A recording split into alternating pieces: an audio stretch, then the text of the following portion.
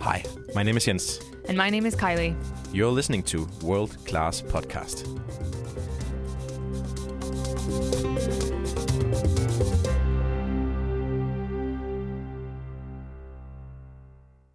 The usual take on it is that we apparently have so few universal values out in the international society, and that obviously seems to be bad news for humanitarian intervention, because how can we have humanitarian intervention which has to be agreed upon? How can we have that when we do not have universal values or only a few universal values?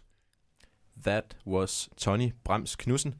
He is a political scientist at Aarhus University. He's researching in international affairs, more concretely in international conflict and humanitarian intervention. You're going to learn a lot more about these topics later on because we had an interview with him. Mm-hmm. Today, we'll be talking about universal values and questioning whether or not we share some in the world, if we all have a certain kind of code of conduct that we can agree on. We'll also be talking about humanitarian intervention, which is, again, sort of what we talk with Tony about later on in the show, and it's a bit of a concept called subaltern realism, which is another theory regarding international relations. That's true. If you're a faithful listener, you listen to our first program where we talk about realism and 3 other international relations theories. Subaltern realism is kind of an addition to these 4 theories. And as the name might suggest, it's quite different in a way. Yeah, it's an underdog. It's an underdog, I would say. Mm-hmm. In the world of... in the world of international politics. Yeah. And today is our last show of our first season. So subaltern realism kind of ties the knot on our package that has been the first season, I guess. And we've gone over quite a few things. Like Jens said, we've gone over 4 theories of international relations. We've also talked about terrorism, the rise of China and state capitalism, the pitfalls of aid and the good parts of aid.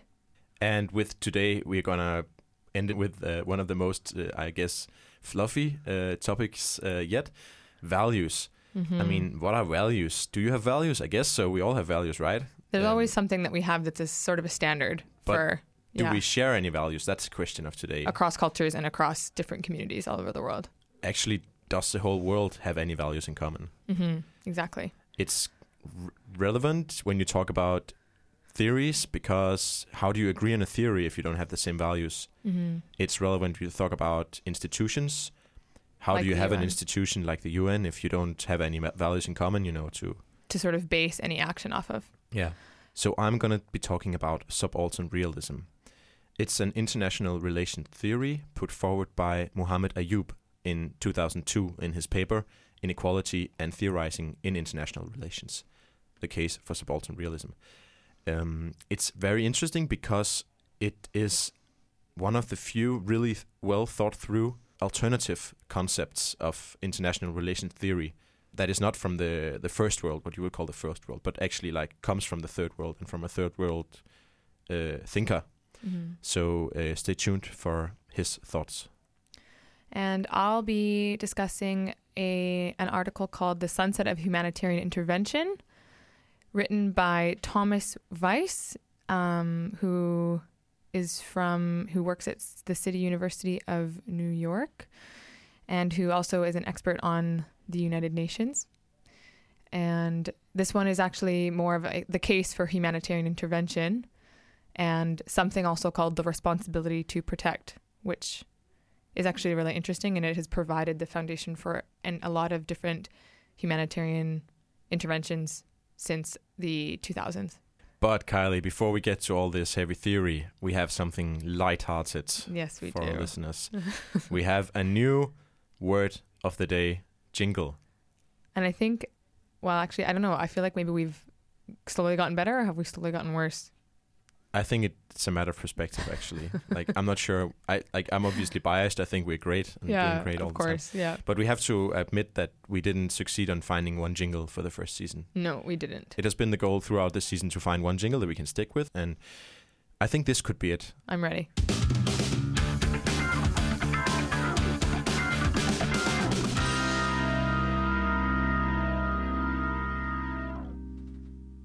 Beautiful. Yes. I loved it. So the academic word of today is sovereignty. Yes. Sorry, sometimes I mispronounce that, but it's We practiced it before we went on air, but Yeah. I think you did great. sovereignty. Yeah. And the reason why I'm talking about sovereignty is because we are talking about intervention today, humanitarian intervention specifically.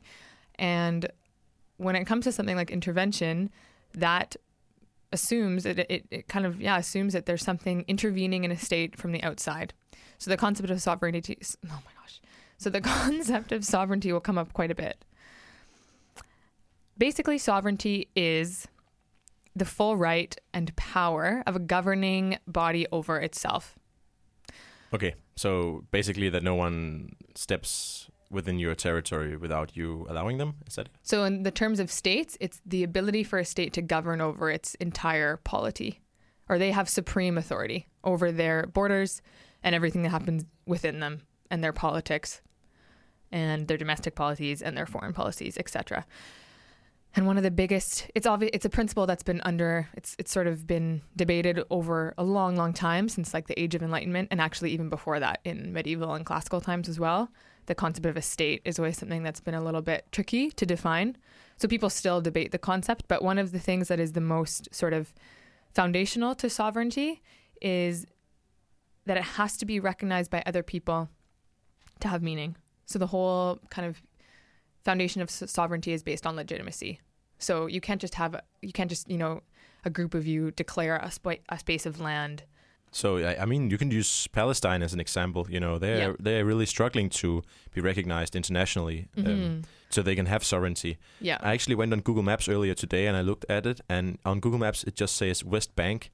Yeah. It doesn't say Palestine. Yeah. So, you know, Google Maps, I don't even think they want to step into that bee's nest that is international politics. But come on, Google. Yeah, step it up, step it in. Be activists.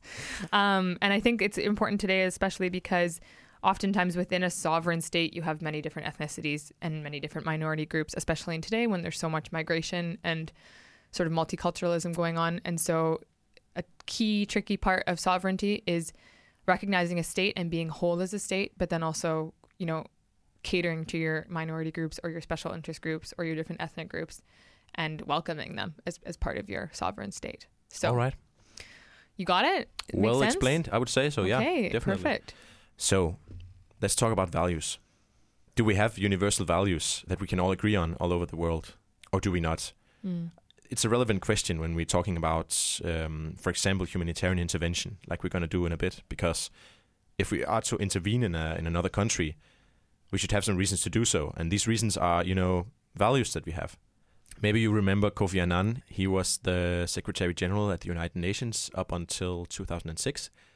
In 2004, he wrote a speech, and this speech is titled, "Do We Still Have Universal Values?" And he's probably the guy who should be able to answer this question. So I read this speech, and I think it's safe to say that if you ask Kofi Annan, the answer is yes. He is saying that values like peace and freedom and social progress, equal rights and human dignity are all values that everyone wants to achieve.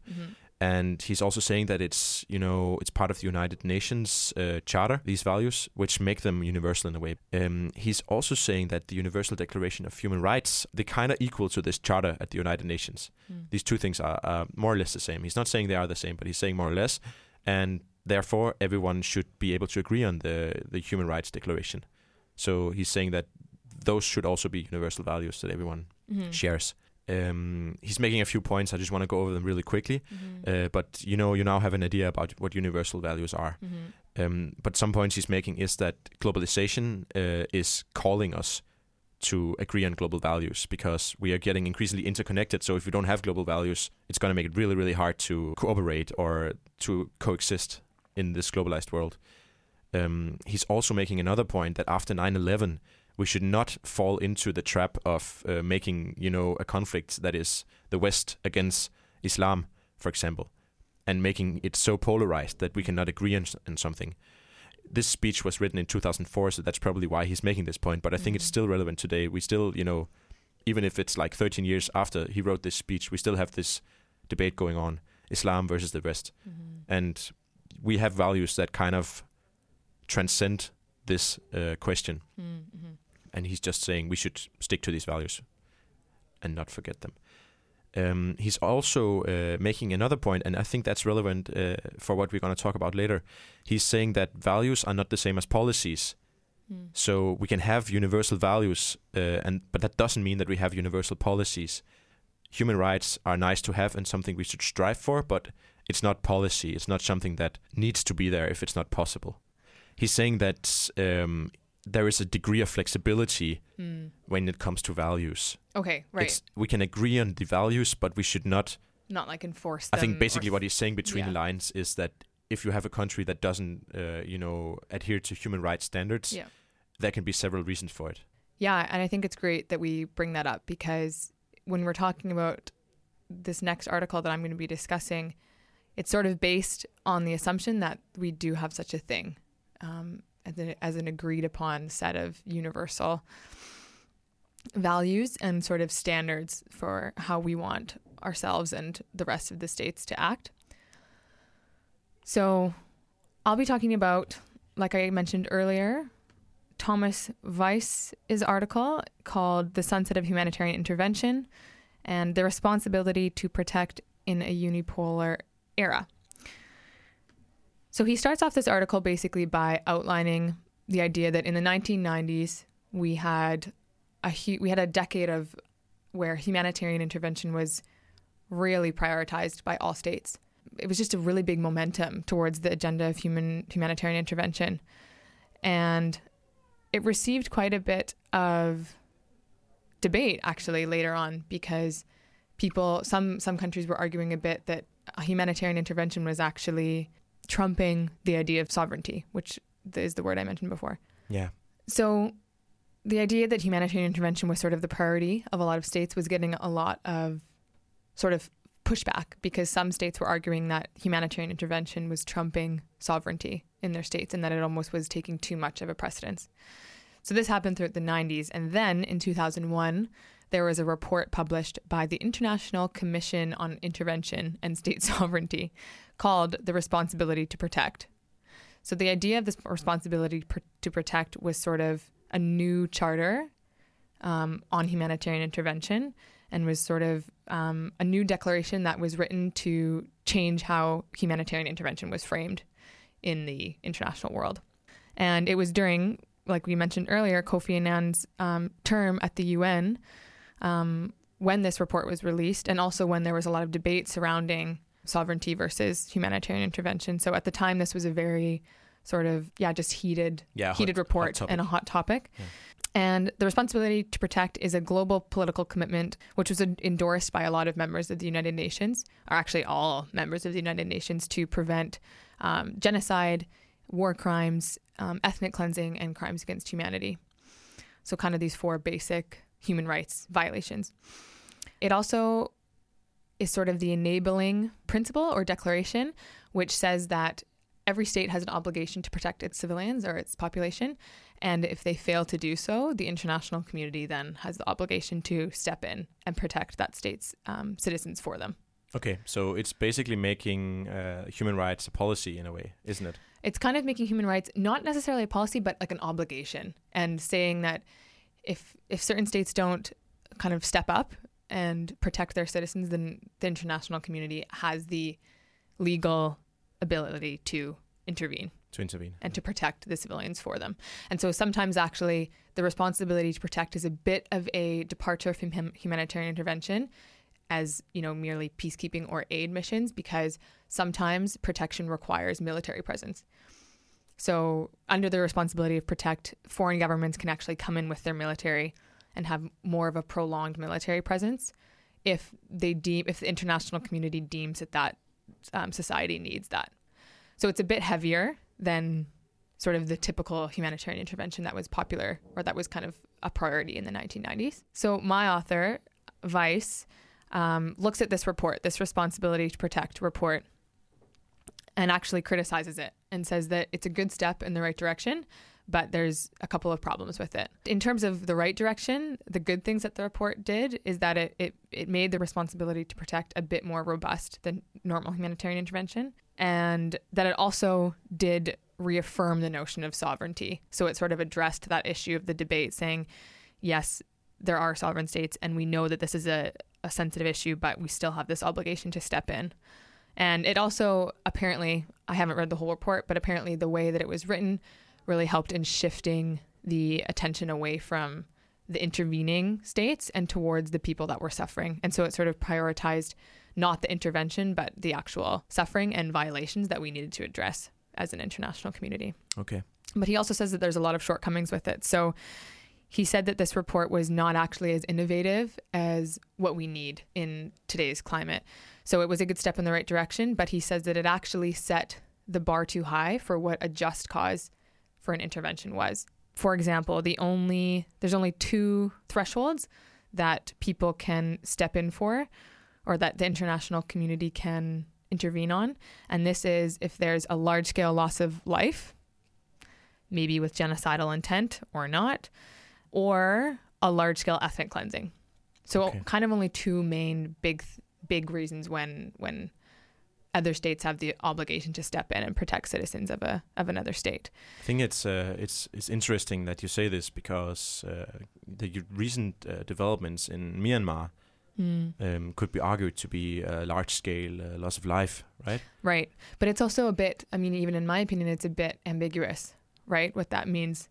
Large scale. And also, how many people does it take how many people have to die before it becomes a big enough deal, right? Yeah.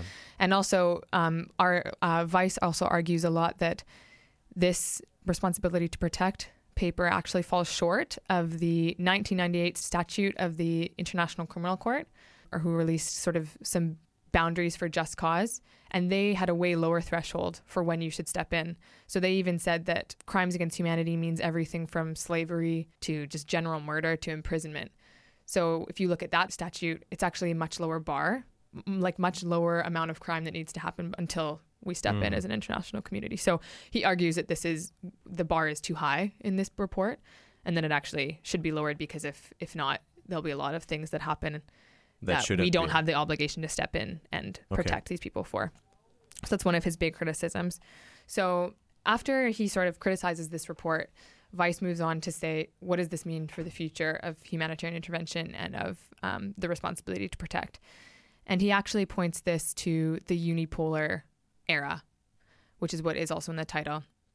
And he argues that there is a sunset of humanitarian intervention, maybe because of reports like this that have, their thresholds set too high, but mostly because of the fact that the United States is just as equal to the UN, or probably even more powerful in terms of being the organization, in quotes, that leads or kind of assumes priority over humanitarian intervention.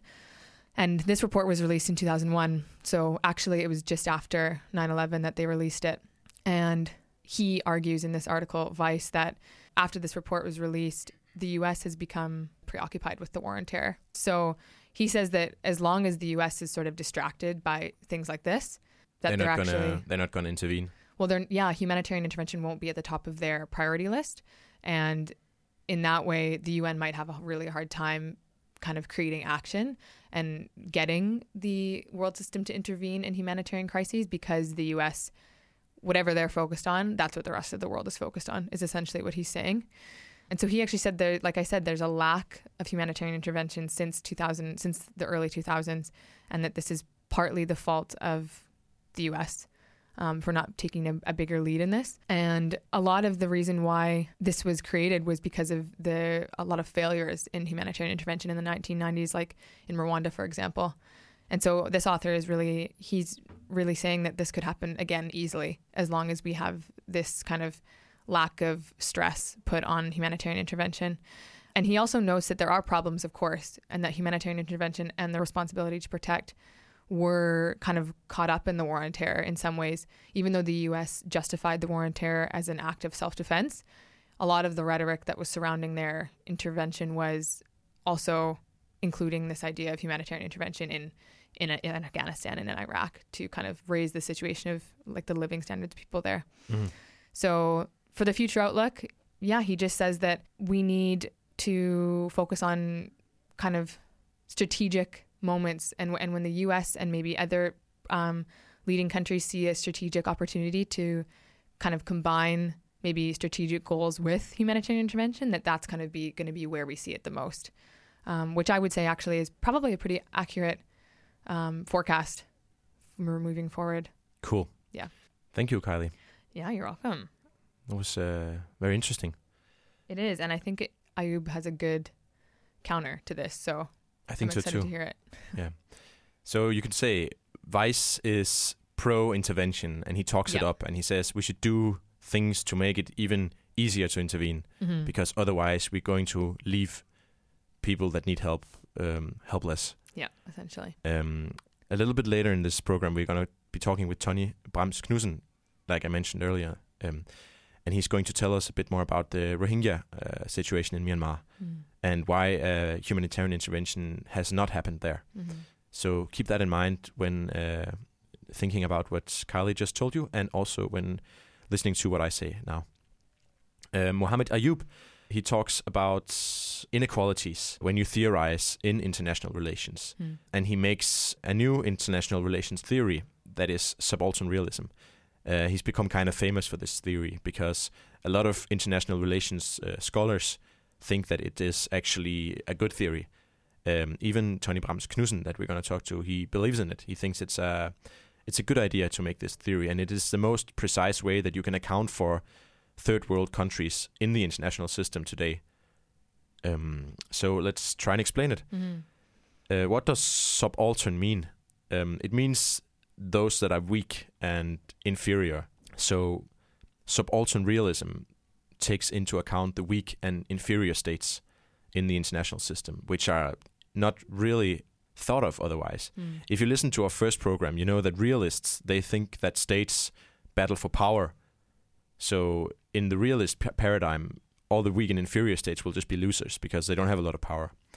If you have liberalism, it's, participating in institutions and building institutions. And all the weak states, they have weak institutions. So again, they'll just be losers. If you have international political economy, it's, of course, having a big economy. The weak states, they have weak economies. So again, they'll just be losers. You have the superior states and you have the superior scientists. This is actually Ayub criticizing his fellow, scientists, friends from the West. He's saying, you all make great theories, but you reproduce knowledge in the West that kind of adds to this inequality because your point of departure is from within the West. And you're looking at the world with Western glasses. And how is this going to make, the state building in, for example, Kenya? How is it going to explain that if it's just a guy from the West who talks about it? Now I mentioned state building. That's because one of Ayub's central claims in his theory is that countries in the third world, they're still struggling to build an effective state. And before you have an effective state, you can't really participate in big decisions in international relations. And all other international relation theory, they tend to forget this. They just assume that Kenya is Kenya, and then they look at Kenya's participation in things. They don't really incorporate into their theory the fact that Kenya is still trying to establish itself. Now mentioning Kenya is actually one of the best developed countries in Africa. I could mention other countries that are worse off, like Sudan, or So Ayub, he draws on classical realism. The state as the main actor, the state as the most important actor in international relations. But he says that in order to have a main actor that is the state, you have to build it first. So he also draws on historical sociology and especially on how Europe was built. It took several hundred years, he argues, for the states in Europe to develop. He also makes a point that a lot of scholars in Africa, they make that in Europe we have more homogeneous cultural entities. You have one ethnicity in Denmark, more or less, and another one in Norway, a third one in Holland. And in Africa, it's just not like this because the colonial masters of the past, they just drew, with a ruler, they just drew lines irrespective of ethnicities. So it's much harder to build a state in Africa because there's so many, disagreements religiously, culturally, and so on. Yeah. So he's saying that in order to understand why it takes a long time and in order to understand why they have problems in Africa, you have to realize the importance and the struggle in building states. And then he's saying that in this ever-expanding international system where we have global values like the human rights, which are in a way imposing, on states that are still being built, it makes it incredibly hard compared to the past when Europe was establishing itself. Because back in the days when Germany went from being scattered regions to becoming a nation state, there was nothing like human rights. It was possible basically for the rulers to just kill off anyone, that disagreeing. They didn't want around. Yeah. And no one would complain about it. It would be fine. It would be okay. You have to break some eggs to make an omelette, and that's what we're doing. But in Africa, every time there is any persecution of a violent uprising, all these international experts from the UN and other places are flown in and expecting everyone to keep up. They're kind of holding these states maybe to like a standard that is just maybe impossible. Too high. Yeah, that's basically what he's saying. Yeah, okay. He's saying we should not allow genocides, but we should also allow states to establish themselves. And establishing a state simply needs violence. Like he's in a way cynical, but I think in a way also realistic.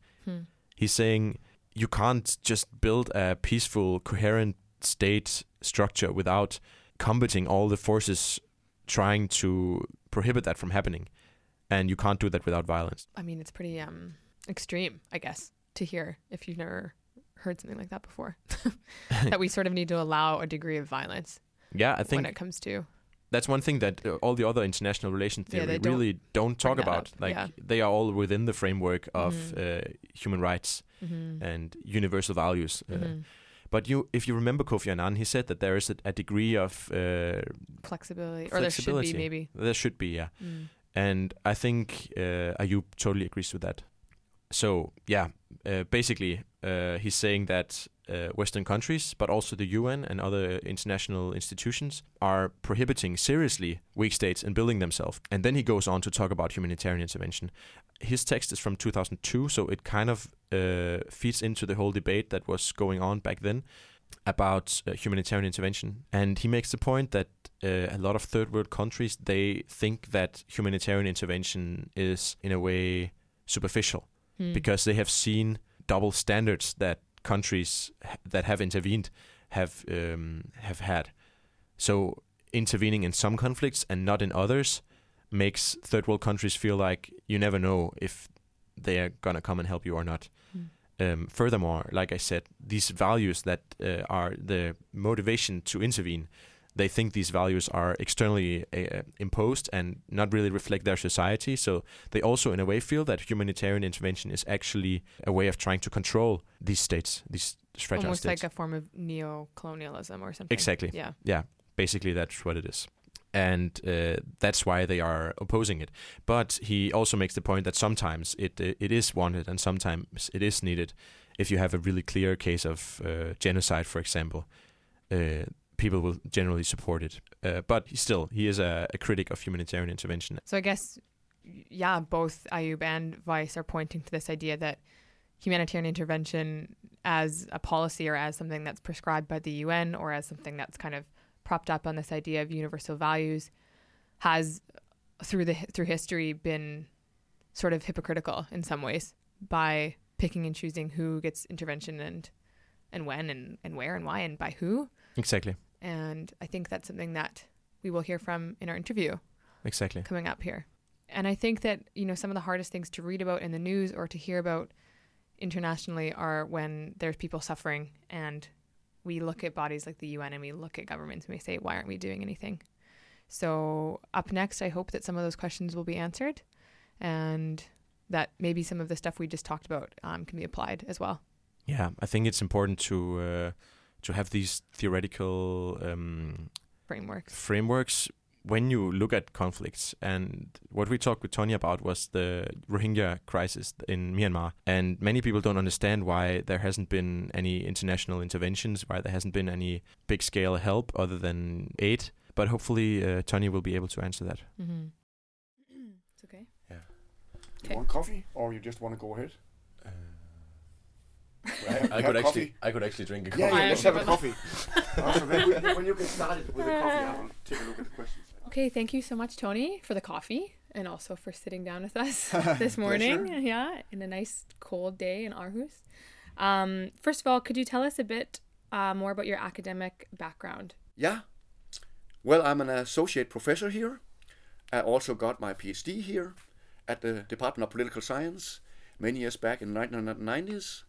So I've been here as a student and as a researcher and a teacher for many years. My subjects are the United Nations, humanitarian intervention, and increasingly also great power relations and the so-called New World Order. So this week we've been talking about, as you said you've studied before, universal values and humanitarian intervention. So we were wondering what your opinion is on how universal values and humanitarian intervention operate together and overlap. Yeah, the usual take on it is that we apparently have so few universal values out in the international society, and that obviously seems to be bad news for humanitarian intervention, because how can we have humanitarian intervention which has to be agreed upon? How can we have that when we do not have universal values or only a few universal values? But I think firstly that genocide, crimes against humanity, and the most serious of war crimes, these are all things that most states, peoples and individuals actually agree upon. Nobody likes genocide. Nobody likes crimes against humanity.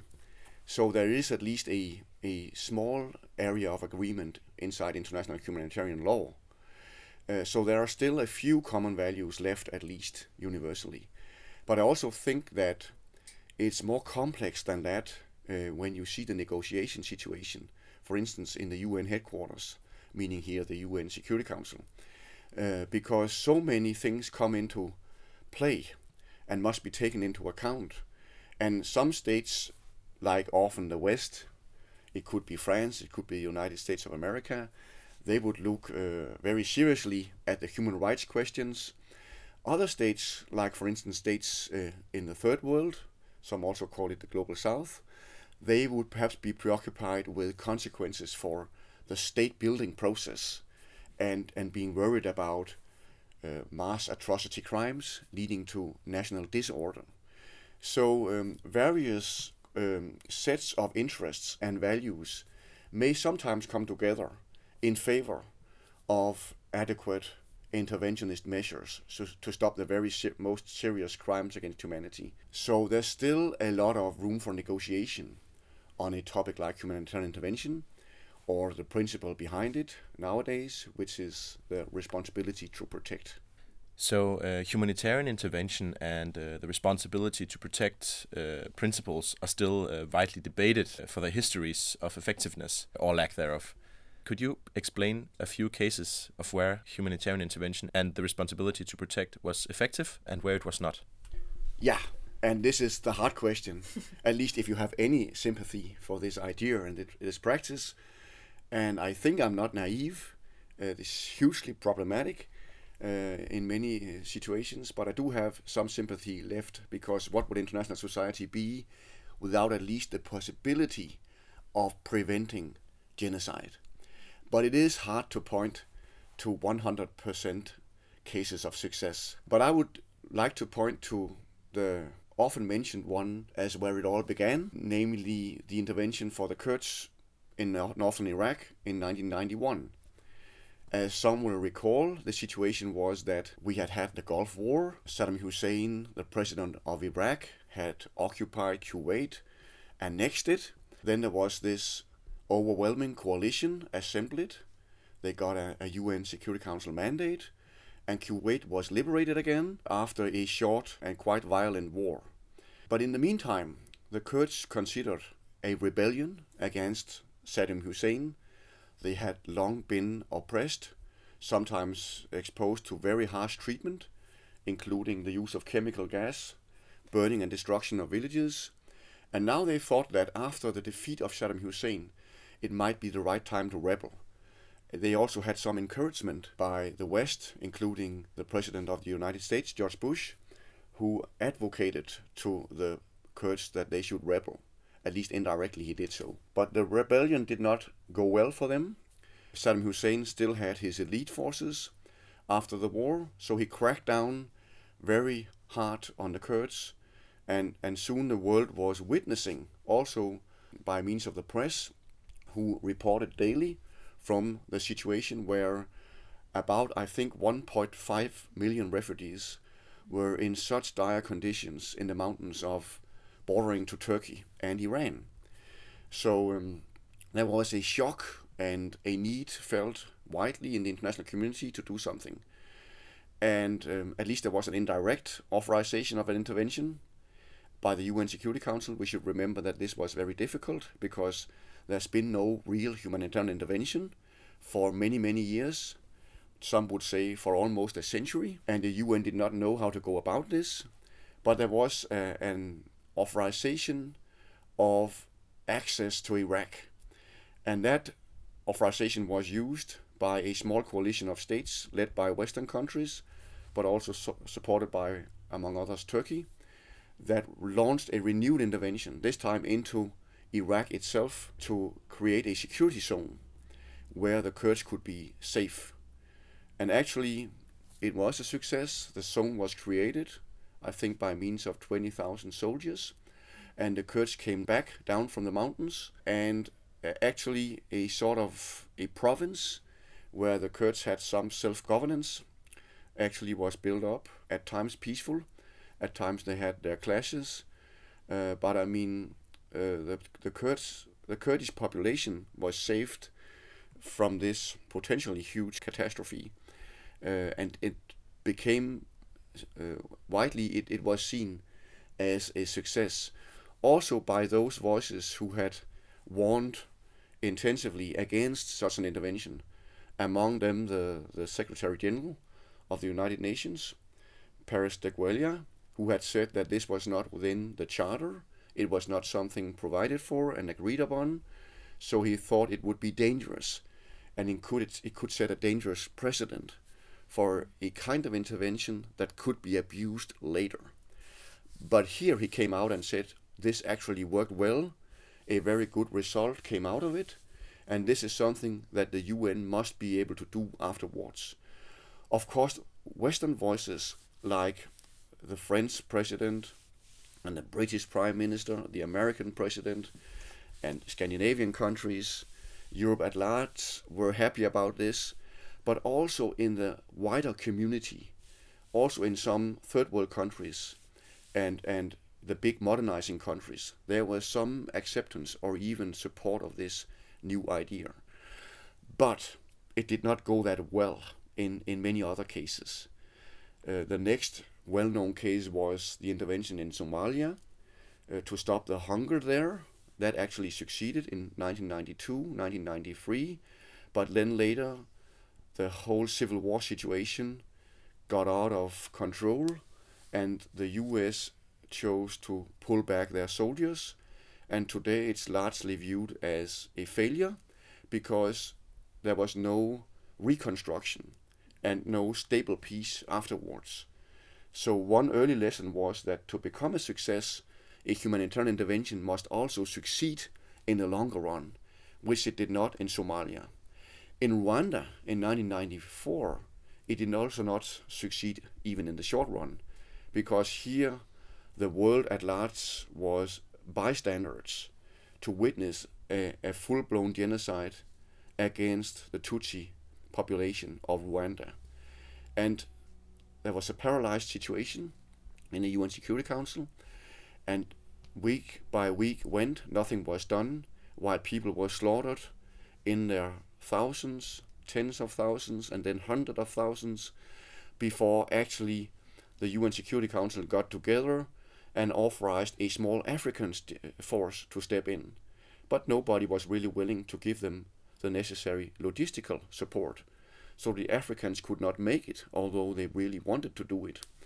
And then finally, France stepped forward and offered to intervene, although France was well known for their support of those responsible for the genocide. But since nobody else wanted to help, France was sent in there, and also France actually tried to find people to save, but they only managed to save 10 to 15,000 people, while perhaps up to 800,000 were killed. So Rwanda is often looked upon as the great failure, along also for some Somalia to some extent. And most cases generally have had mixed results all over the years since this precedent was set for humanitarian intervention in 1991 with the Kurdish refugee crisis. What countries do you think are sort of leading or at the forefront of humanitarian intervention at the moment, if there are any at all? Yeah. First, we might continue a little bit with the historical perspective, because the situations I referred to were all in the 90s, the 1990s, where we had the so-called coming of the liberal world order, and there was a relative peace after the end of the Cold War. Of course, in these days, the West was in the driver's seat. So humanitarian intervention in the 90s, they were often led by the West. Or there were also some incidences with African involvement and leadership. But in any case, although it was not solely a leadership and an active participation by Western countries, that was the picture that dominated. And actually, we had more and more controversial situations in the 90s, where some countries, including Russia and China, but also big global south or third world countries like India, became more and more critical towards the Western-led practice of humanitarian intervention. And the culmination of that was the intervention in Kosovo in 1999, which I think personally actually was a success, because the Kosovo Albanians were expelled out of Kosovo in their masses, and many were killed also, and many villages were burned over a period of more than a year before a group of states intervened to stop this. It was under Serb and Yugoslav leadership this was done.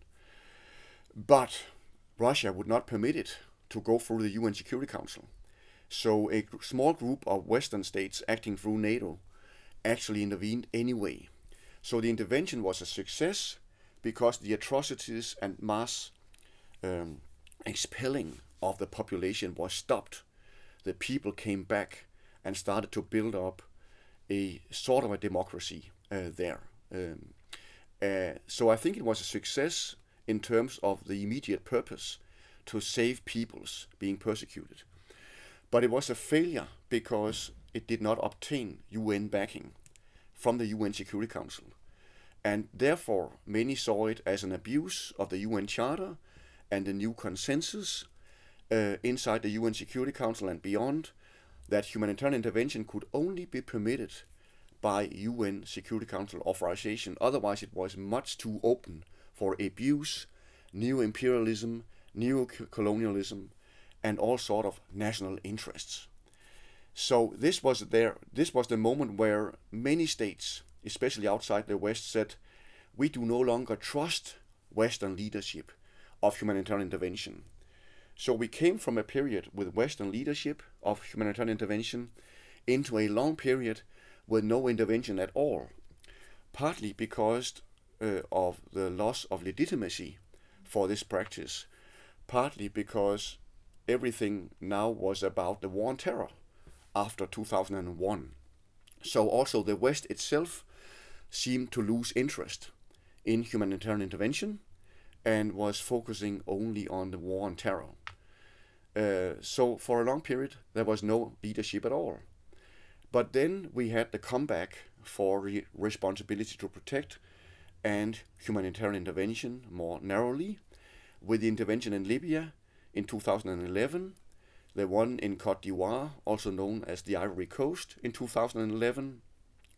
Then serious problems with Syria, but was followed by interventions in Mali, 2012, 2013, which was to a large degree driven by humanitarian concerns, also in the UN Security Council mandate.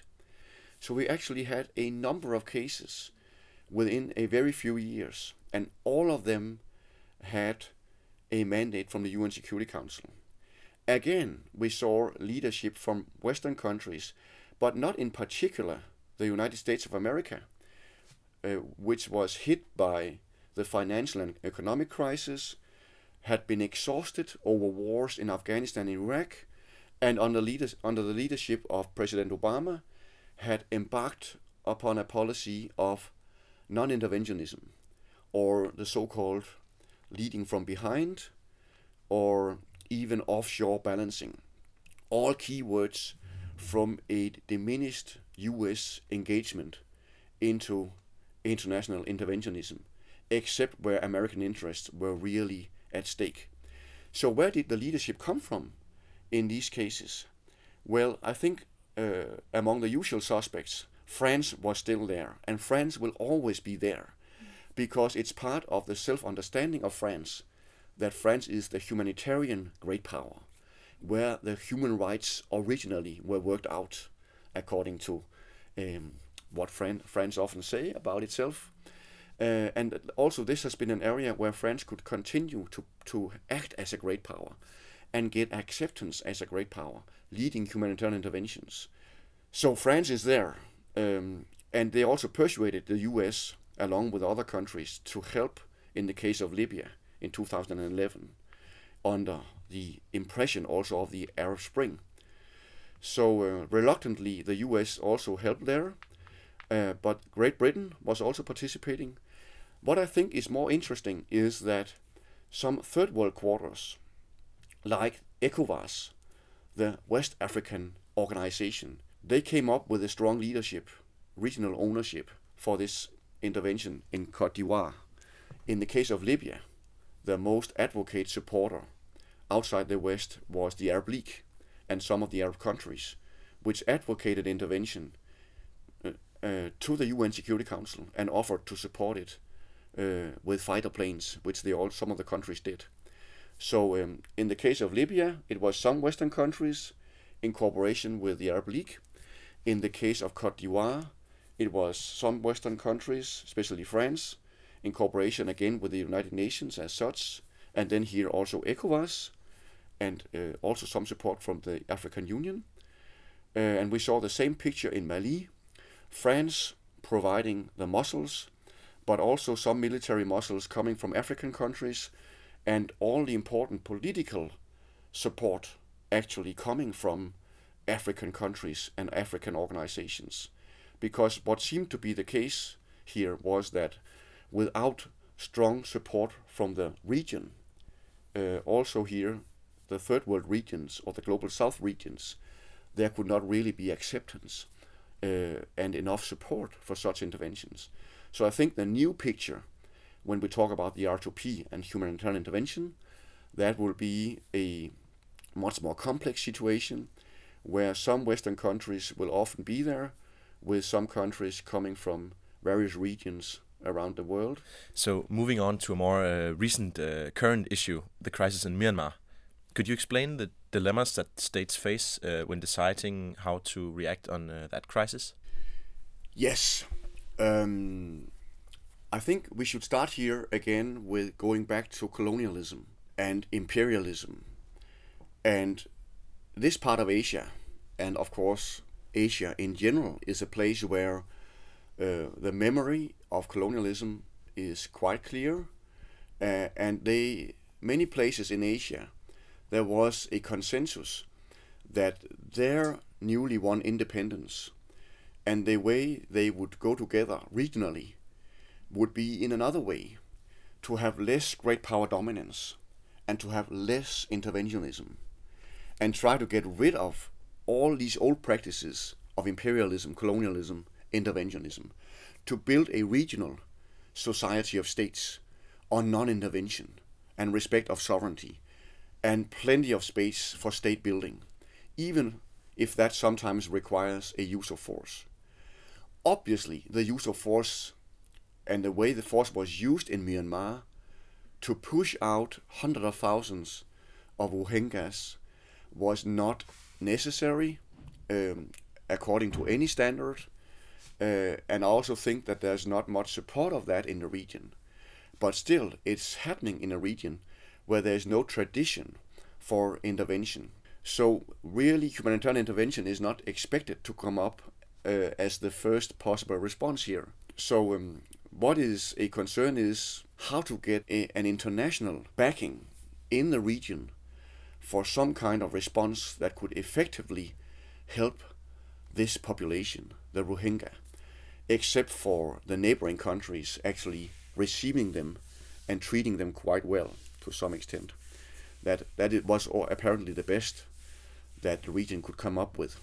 The same pattern we saw back in 2008, where there was a humanitarian crisis due to a cyclone, and where the government of Myanmar, the military junta, did not want to accept humanitarian relief from the international community.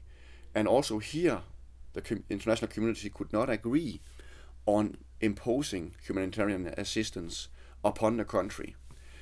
It's partly because of the fact that this is a non-interventionist region.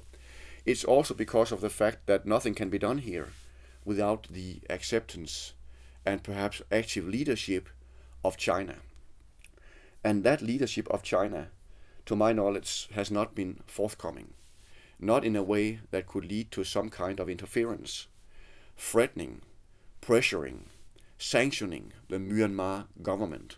Also, meanwhile, there will not be forthcoming, I think, any real sustained leadership from the United States of America. This is not the kind of thing that they want to do with their limited resources for the time being.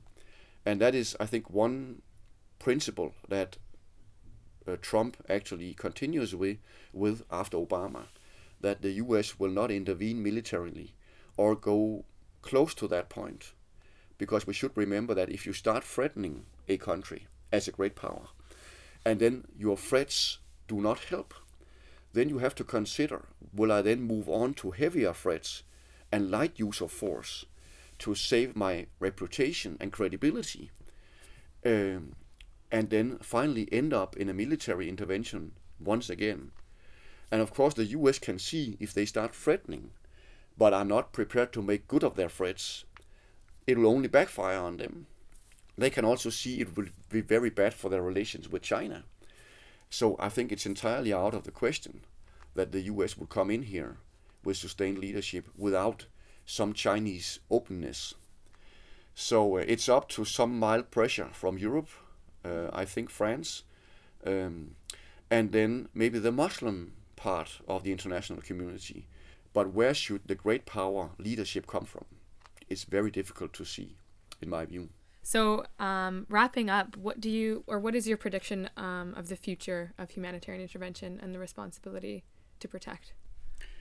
Yeah, I think it'll be a mixed future. But firstly, we have had this as a quite sustained practice, primarily under the auspices of the United Nations since 1991. So, I mean, firstly, it's been there since around 1991, and secondly, it has called much wider support than just inside the West.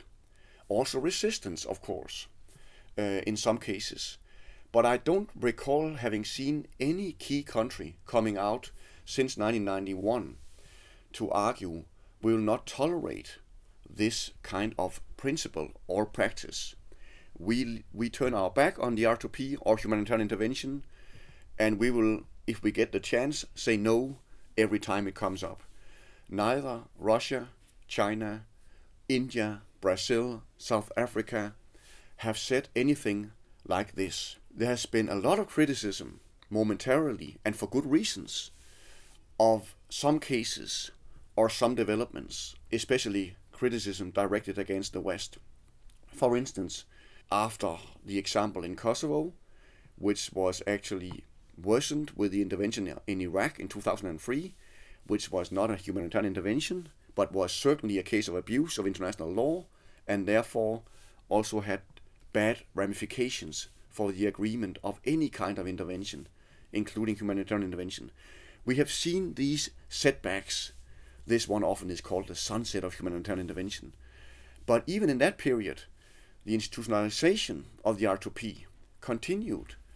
Remember that in 2005, that was where the R2P principle the responsibility to protect, was actually adopted in the UN General Assembly at the UN top meeting in 2005.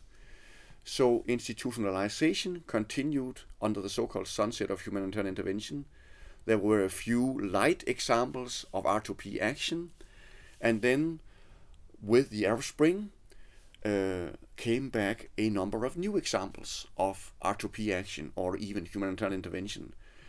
So in spite of the non-action in Myanmar and the very terrible case of Syria, where the world was paralyzed and great power and regional great power disagreement and disputes destroyed all possibilities of agreement on something like a humanitarian intervention. In spite of these bad cases, we should remember that the general picture is one of continued acceptance, also by China actually, or continued support of the principle as such that under the right situation, states at large will actually accept such actions or interventions. And then once in a while, there will actually be a case where states come together ad hoc in the UN Security Council and beyond to agree on an intervention. And that will be once in a while, is my guess. Maybe there will be, like we saw it with the Arab Spring and further down in Africa, we saw some cases after 2011. There'll be a cluster of cases, and then there'll be a pause, a break, and then it will come back again after some years. But it might be rare, because the US will not take the leadership for some years, is my guess. France and Britain and Europe may only do it occasionally, and they will need then support of regional quarters, for instance, some African states and organizations, which is very important for the legitimacy of this and for preventing the risk of abuse and the suspicion of Western motives, which is still there around international society. So it'll be occasionally, and I think the standard case will be European and African leadership. But we've been surprised time and again. So maybe there'll be another case in the Middle East at some point, like what we saw to some extent in Northern Africa, in the Arab community in Libya. And maybe China will become an important player, because the general ambition of China is to take responsibility for UN activities, to become a great power inside the United Nations. And we saw China offer troops for the stabilization of Mali on something that started as a humanitarian intervention and should then become a stabilization mission. And here China stepped forward, coming close to R2P action. So I have said for many years that one day China will come forward and be one of the participators, maybe even one day the leader of such an intervention. And that might also be still a possibility. Thank you so much. It was great talking to you. Thank you very much.